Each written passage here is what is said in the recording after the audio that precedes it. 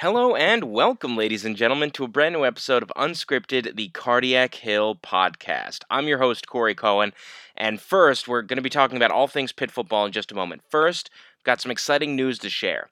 Basically, this podcast is joining the SB Nation family of podcasts. Now, it doesn't really change much. As you know, Cardiac Hill is a member of SB Nation. It's the Pitt site of SB Nation. And the same way that the websites all sort of work together in a way and are part of one collective SB Nation network, that's what they're doing with podcasts. And so now Unscripted is part of the SB Nation network of podcasts. And again, that's not really going to change anything for all you listeners. It is exciting. It's going to give us some more outreach, and it's going to expand our base, hopefully. But in terms of the podcast, things are going to stay the same, which is what we want. A couple things. If you are subscribed to the podcast on Apple or Google from before, you should still be subscribed. If you are not, we'd absolutely love for you to subscribe now. You can find us on Apple Podcasts, on Google Play, now we're going to be everywhere. So you can also find us now on Spotify. You can find us on Stitcher. Anywhere where you get your podcasts, will be there. So we essentially moved some of the old episodes. All these new episodes are going to be on this. Again, if you're already subscribed to those, you'll be good. But we moved from SoundCloud, and so basically we'll be everywhere you get your podcast. Please subscribe. Please give us a 5-star review wherever you listen to your podcast, because that helps. If you subscribe or wherever, you can download the episode, and then you can listen to it on the go, in the car, on the train, whatever you're doing.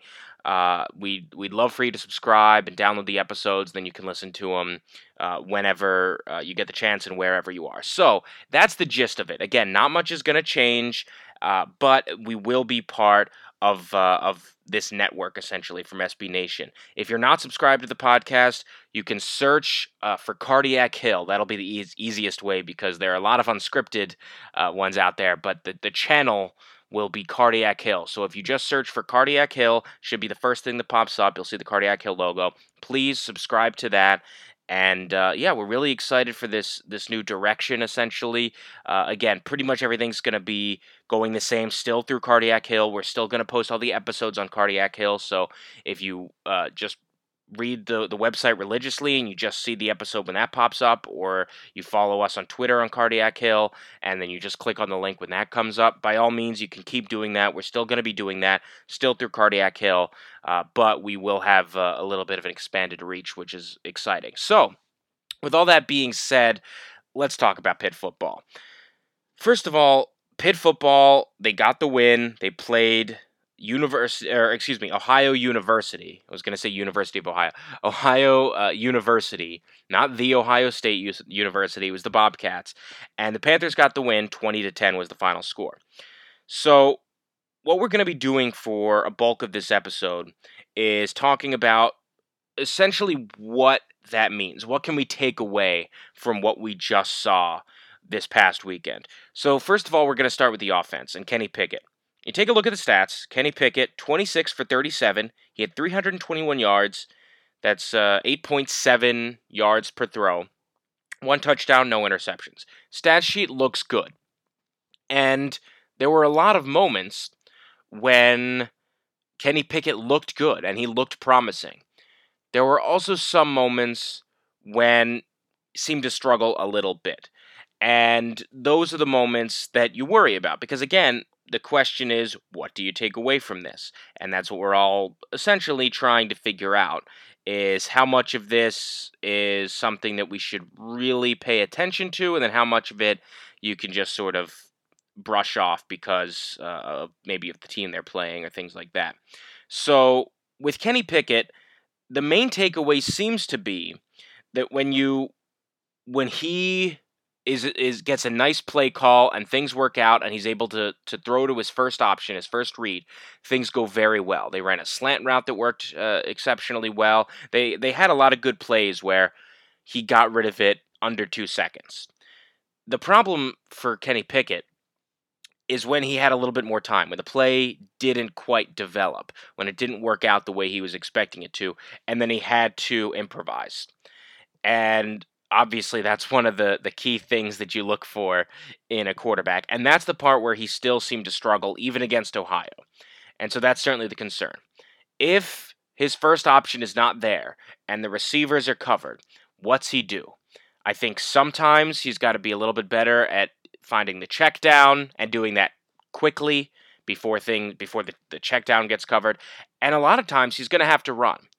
And I know it's a little bit scary and you don't want him to get injured, but Kenny Pickett proved himself as a good runner. In fact, his first game, the one where he burst onto the scene against number 2 Miami and they got the win, that was a lot of Kenny Pickett running. He did a great job of that game. And that's something that is going to be crucial to his ability as a quarterback, is that he can be a runner as well.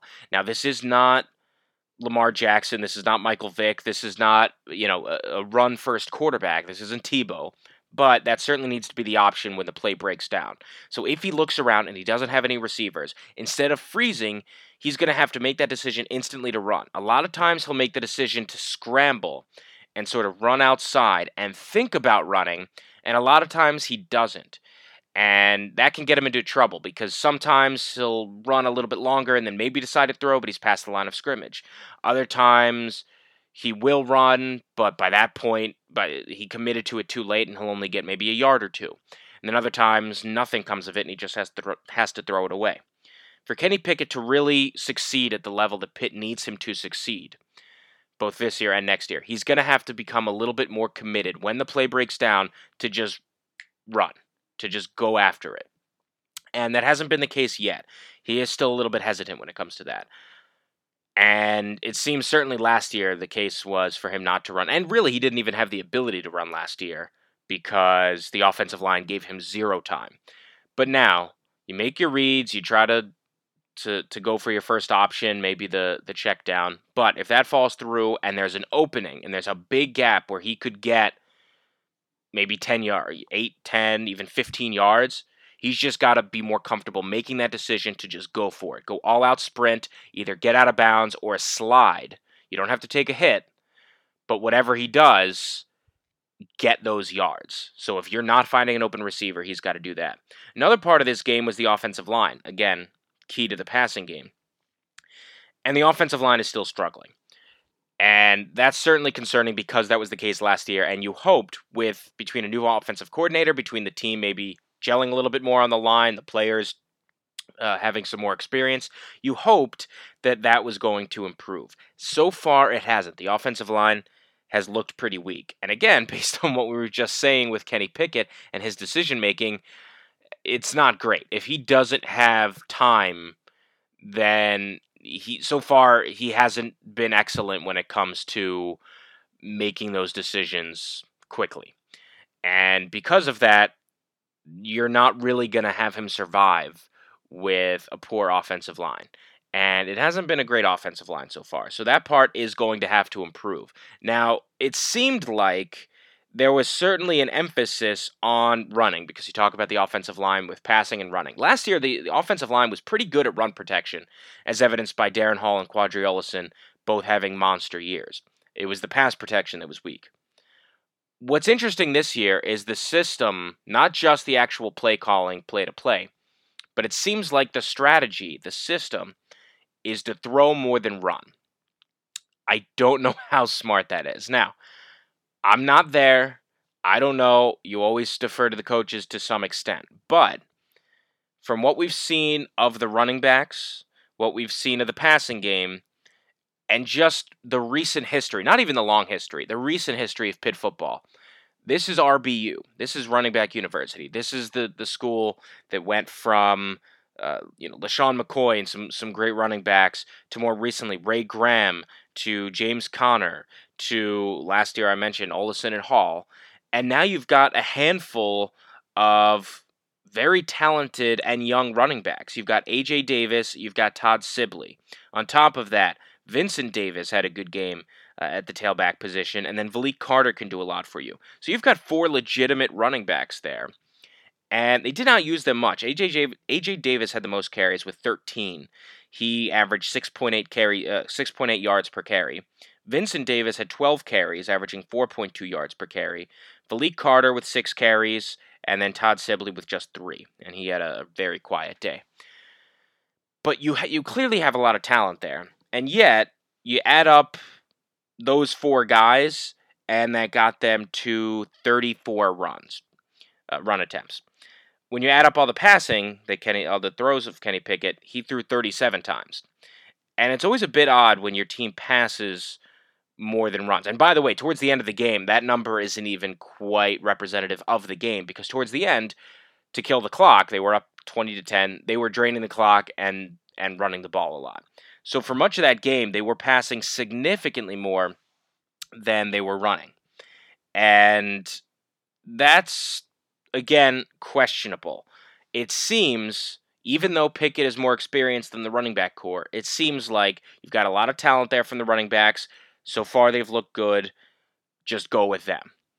Whereas Pickett still sort of trying to get into rhythm, and the offensive line still trying to get better and trying to improve. So it is tough to say. Again, Mark Whipple, he's had a good game so far, or a good season so far. But you do question why they're passing much more than they're running, when this has been a program whose bread and butter has been on the running game, and whose passing game so far this year, it's early, has not looked great. Again, Kenny Pickett, he had a good day on Saturday, but still a couple weaknesses, and that's fine. He can still be a good quarterback with those weaknesses and all that, but I don't know if this is a team best suited to be a pass-first offense as opposed to run-first. Kenny Pickett had a good day. He threw for more yards in the first half than he did in 13 of the 14 Pitt games all last year. That's the whole game. So when you think about the entire season, all but one game, he threw for fewer yards in those total games than he did in one half on Saturday against Ohio. So they're trusting him. Mark Whipple is putting the ball in Kenny Pickett's hands, and in a way you do want to see that. What was frustrating last year was Sean Watson not giving Kenny Pickett any chances. Maybe he sinks, maybe he swims. But with a junior quarterback who's supposed to be the future, you want to see a team that trusts the quarterback. So I like that. Again, all that being said, I don't know if you pass more than you run with this team. But moving a little bit closer from just a broader scale of runs or passes or whatever, talking about specific play calls, Mark Whipple, first-year offensive coordinator, he's looked good. There have been some very good play calls, and they've been creative. And again, he seems to be playing to Kenny Pickett's strength in the play calls themselves. A lot of quick releases, a lot of designs where you get rid of the ball almost immediately, you get it to a wide receiver and let him do his thing. Maurice Ffrench had a huge game on Saturday against Ohio. One of his biggest plays was just a very quick pass, essentially a screen pass, and then he took off. He ended up having 10 receptions, 138 yards. That's nearly 14 yards per catch, and he had a touchdown. And, of course, the 74-yard play that he had. And things like that. Maurice Ffrench, very talented player. It makes sense to just get him the ball in short passes and let him try to expand the field and see what he can do. It makes sense, and yet the previous offensive coordinator did not do it.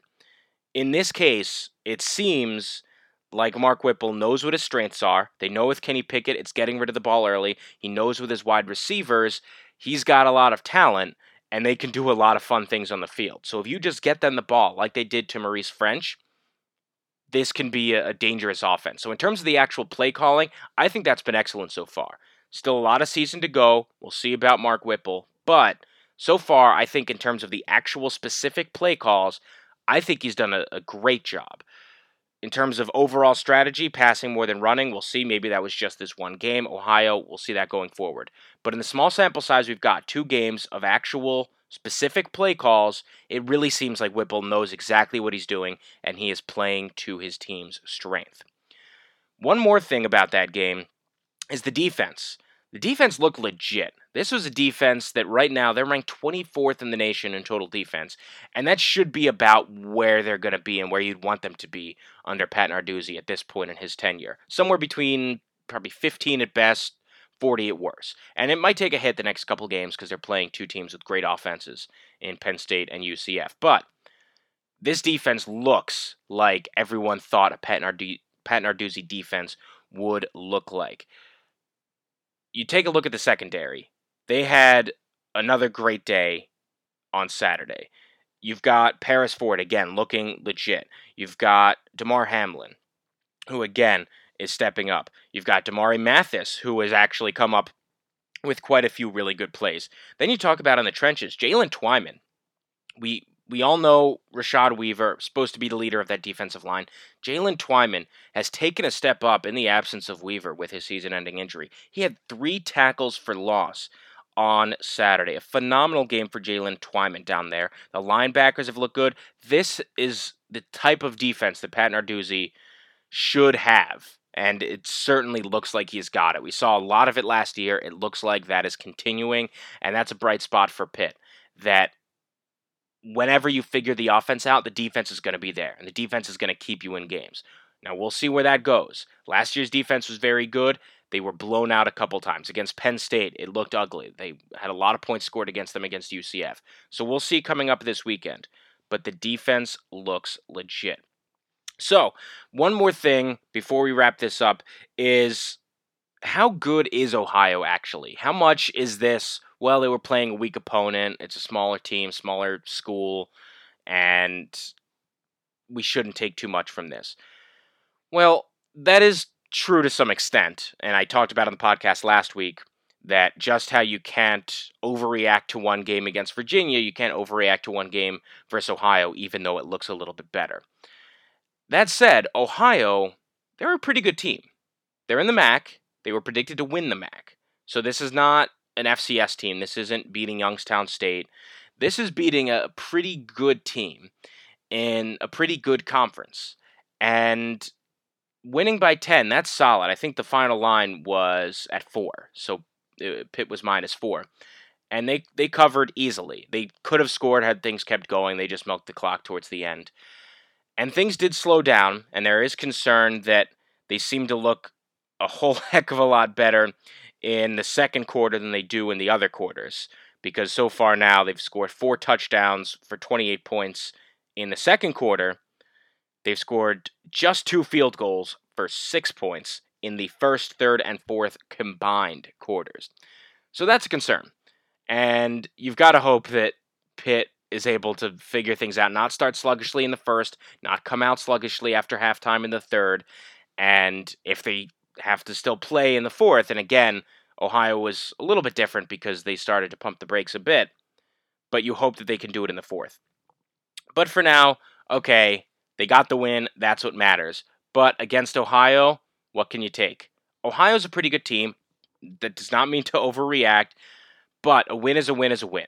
You saw Michigan nearly lose to Army this past weekend. Took them into overtime. You see teams crumble constantly with some weaker opponents.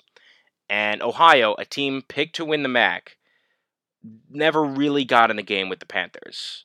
And if you're a Pitt fan, that's a good thing. You take that as a win, you're happy about it. And so because of that, you don't overreact, but there are certainly positives that you take from this game. You do not just brush it off and say, well, of course they're supposed to beat Ohio. No, this was a good win, and it was their first of the season, and that's always going to help a football team and try to get things going.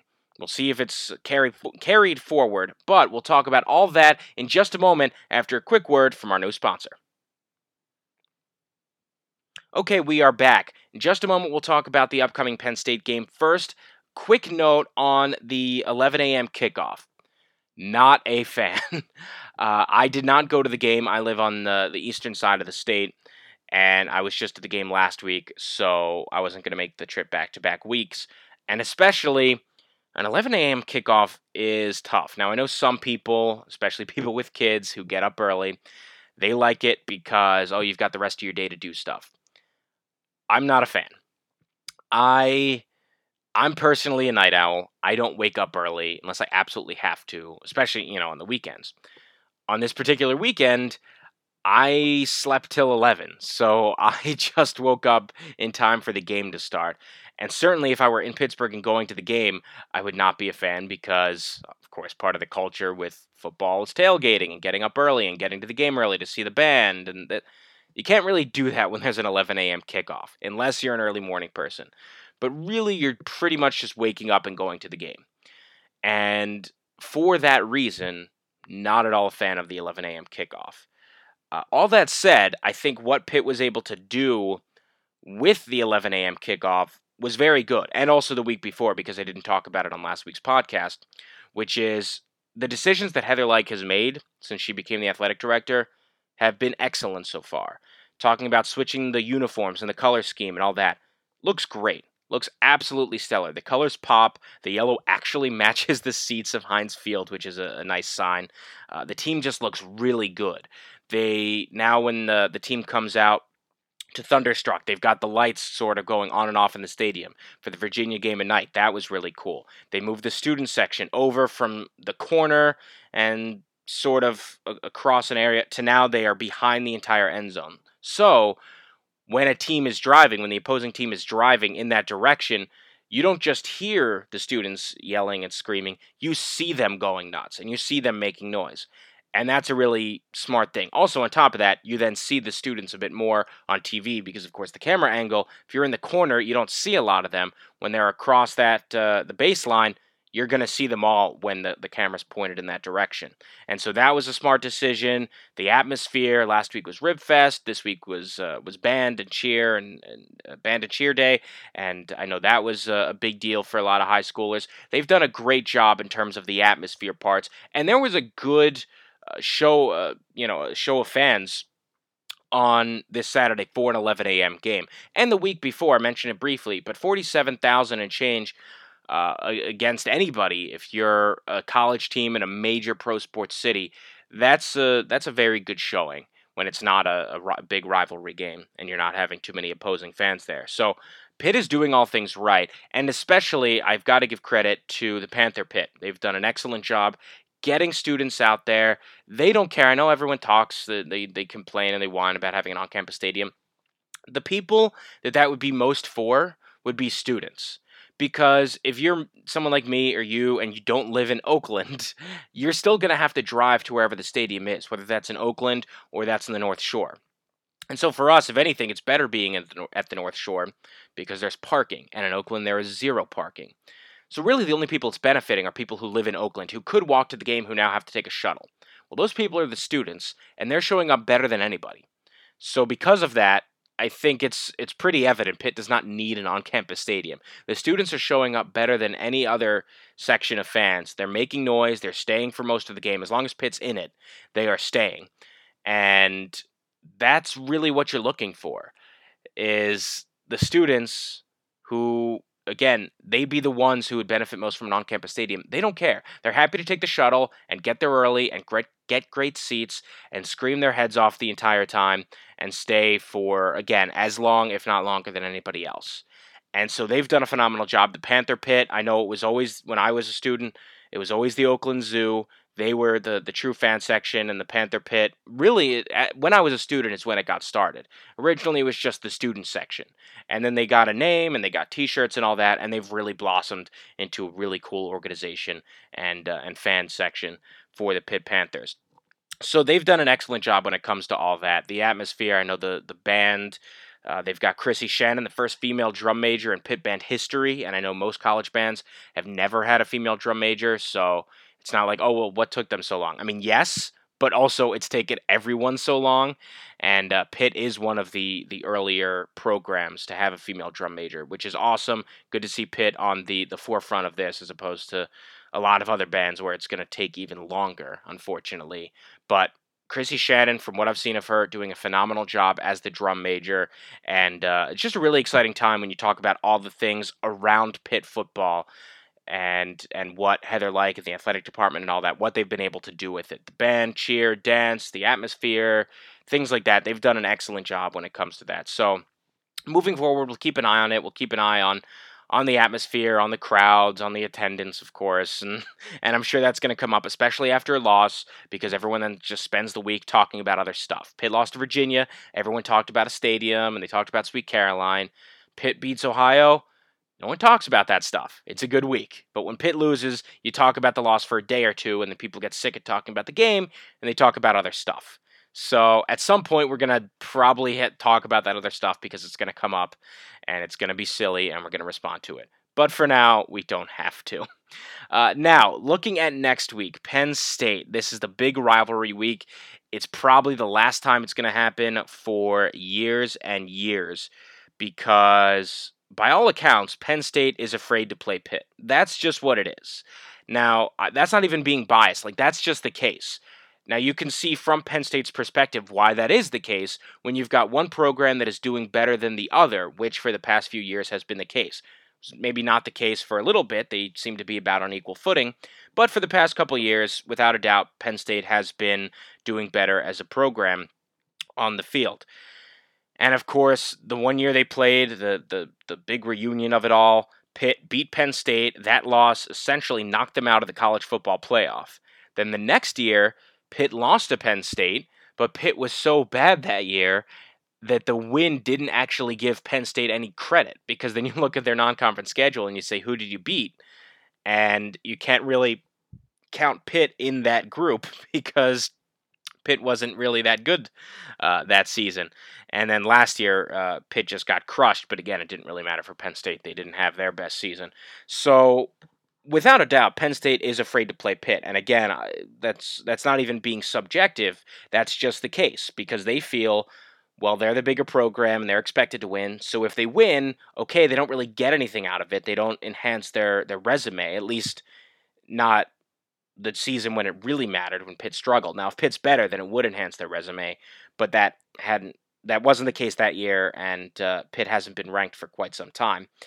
And then if Penn State loses, well, then you lost to a team that you should have beaten, and that's a big black mark, and you're going to be left out of the college football playoff. So because of that, Penn State afraid to play Pitt, and it's upsetting because it's a great rivalry. There is real animosity between those sides. And Pitt fans, I know, absolutely feel it.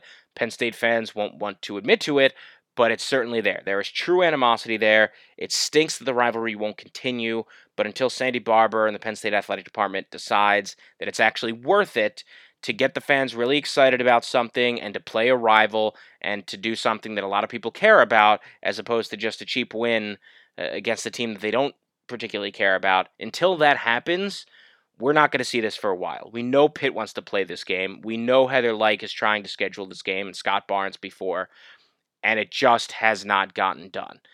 It's just going to come down to Penn State not being afraid to play Pitt, actually wanting to get them on the schedule. And again, it's upsetting because to me, I think that's Pitt's biggest rivalry. I think that where that's the most animosity and where there's probably the most overlap in terms of fans and things like that. You've got a lot of people, because it's the same state, because they're both very good academically, you've got a lot of people who live in a house where maybe one kid went to Pitt, the other went to Penn State, maybe a spouse went to Pitt, the other spouse went to Penn State, or if not, even if you live in Pennsylvania, you likely have a neighbor. If you're a Pitt fan, you've got a neighbor who went to Penn State and things like that. So there's a lot of proximity there, and again, a lot of good, clean, old-fashioned hate. And that's not going to show up. So that's upsetting. Try to cherish it this year. Hope that the game is not a disaster, but try to cherish it because this rivalry, unfortunately, looks like it'll be dormant for quite some time. In terms of on-the-field stuff, Penn State, without a doubt, favored. They've got a new quarterback. They went from Christian Hackenberg to Trace McSorley, and it ended up being pretty seamless in terms of two pretty good college quarterbacks. Not great, but pretty good. Now they've got a new quarterback, Sean Clifford. Seems like another good quarterback. We'll see what he is, moving forward, because of course he's a first-year player. But he does seem good. He can run with the ball, so that's a big part of it. They still have they've got KJ Hamler, who's taking a big step up this year. I know he was on the squad last year. He made a little bit of noise. He's going to take a big step up. They've got a couple other players. Devin Ford is a freshman running back, and so they lost Miles Sanders, the Pittsburgh native, who's now with the Philadelphia Eagles. So they've got a good squad. They've got a good team. They're going to figure things out. John Reed on defense has 2 interceptions already. So Penn State certainly favored. I believe the opening line is 17 points. It's probably going to grow to even more than that. I am not at all expecting Pitt to win this game. If they're even in this game, I think that's a success. Now, it's tough to take moral victories against Penn State, but for this one, if you're a fan, you might have to. Now, certainly you want Pitt to win, and if they do, then riot. You have got permission to just go crazy, because that would be monumental if Pitt with this team and Penn State with that team, if the Panthers get the win. But if Pitt is even in this game and really in it throughout, then that's a success. If they don't let the wheels fall off, like what happened last year when when Pitt just got crushed, because that game there were a lot of mistakes in the first half, then the wheels fell off and it just became a blowout. If Pitt does not make stupid mistakes, if they play a fundamentally sound game and they stay in it from start to finish, you're going to like what you see. And Pitt might not get the win because Penn State does have a lot of talent, but Pitt just has to keep this a game. They cannot afford to get blown out like they did last year. They cannot afford to give up mistakes, as they've done for both of the games this year. They have shot themselves in the foot against Virginia and Ohio. They did it last year against Penn State. I know Chris Dedulu, the punter, had an awful game against Penn State last year. That just sticks in my memory. If the Panthers play a good game and they're in it, then you like what you see. And moving forward, you get that. And of course, you want the win. But what you really, really don't want is to just get blown out. Because if nothing else, we all admit, it's very clear. Penn State, they're the bigger school. They've got some more money in the athletic department. They have a bigger national footprint, you should say. So they are the quote-unquote big brother. And they're, in a way, expected to win, especially the way they've just been doing now. Is James Franklin, the way he's recruited, they've had better recruiting classes than Pitt for a few years now, quite a few years now, and they should be expected to win. They should be the better team. And so it's going to be tough if Pitt gets blown out to even be in the conversation. This is not Penn State Temple, which is another rivalry, and I know a lot of Temple fans, they love the Owls, I love the Owls, but that is a bigger gap between Penn State and Temple than it should be for Penn State and Pitt. In those games, Penn State, yeah, they're expected to blow a team out. Pitt might not be expected to win, but they've got to hang in this game. And if they keep this pretty much throughout to a 1 or even 2 score game, that's fine. It's not great, but it's fine. So that's what you've got to be looking for if you're a Pitt fan. You want the win, but more than anything, you cannot be embarrassed. You cannot be run off the field. You have to hang with the Nittany Lions, and you have to prove that, okay, even if you're not going to beat them, that you're certainly worthy of playing them year after year. And so we'll see what happens. It's going to be a big game. It's on ABC at 12, and it'll certainly be an interesting situation. Again, I don't think Pitt is going to get the win. If I were you, I wouldn't, and you're betting, I would not bet Pitt on the money line. I would not pick Pitt outright, but it's really going to come down to, can Pitt hang with this team? Can they keep this a game? And can they avoid getting blown out like what happened last year? Because that was a night where everyone felt defeated, truly defeated. They weren't crushed, because that's happened before to Pitt fans. It was just defeated. And you really can't afford to have that happen again because of all the talk, because of the chatter, just because of the fan base. You have to go out there and put together a good performance. So before we go, Panther of the Week, it's got to go to Jalen Twyman. He had 3 tackles for a loss. He's wearing Aaron Donald's number 97, and you see a couple shades of Aaron Donald in Jalen Twyman. And so it's pretty cool that he's wearing that number. He had a monster game. You hope to see that moving forward, that this is a guy who's going to keep things going and really take a big step up this year, because he had a huge game against Ohio. And if this defense can keep it up, we all knew the defensive backs were going to be good, or were expected to be good. But certainly, if the defensive line, without Rashad Weaver, is great, not just good, but is great, that makes Pitt exceptionally dangerous. And so Jalen Twyman gets Panther of the Week this week. And shout out, go honorable mention for Panther of the Week to Chrissy Shannon. Should have mentioned her last week as the first female drum major in Pitt band history. So that's awesome. So that'll do it for this episode. Again, we have made the switch. Essentially, we're part of the SB Nation family of podcasts. If you're already subscribed to the podcast, you will have been transferred over. You should have been transferred over, and you shouldn't have to do anything. You should already be subscribed on Apple or Google Play. If you haven't, and if you want to listen to podcasts somewhere else, you can absolutely do that now. Anywhere you get your podcasts, we are there. Please subscribe and download the episodes. You can listen to them whenever you want. And again, if you want to keep listening to them on cardiachill.com, if you look out for the tweets on the Twitter account, you can still do that. Not much is going to change, but we thank you so much. This is really an exciting time for the podcast, and we appreciate it. By all means, let me know what you think. You can tweet me at Corey E. Cohen, CoreyECohen. You can comment on cardiachill.com if you're listening to it there. Let me know what you think of the podcast. And if you've got any questions or any troubles with the new podcast setup, with subscribing, anything like that, please let me know. We'll figure it out. Again, thank you for listening. We'll see you next week. But until then, I'm Corey Cohen, signing off from Unscripted, the Cardiac Hill Podcast.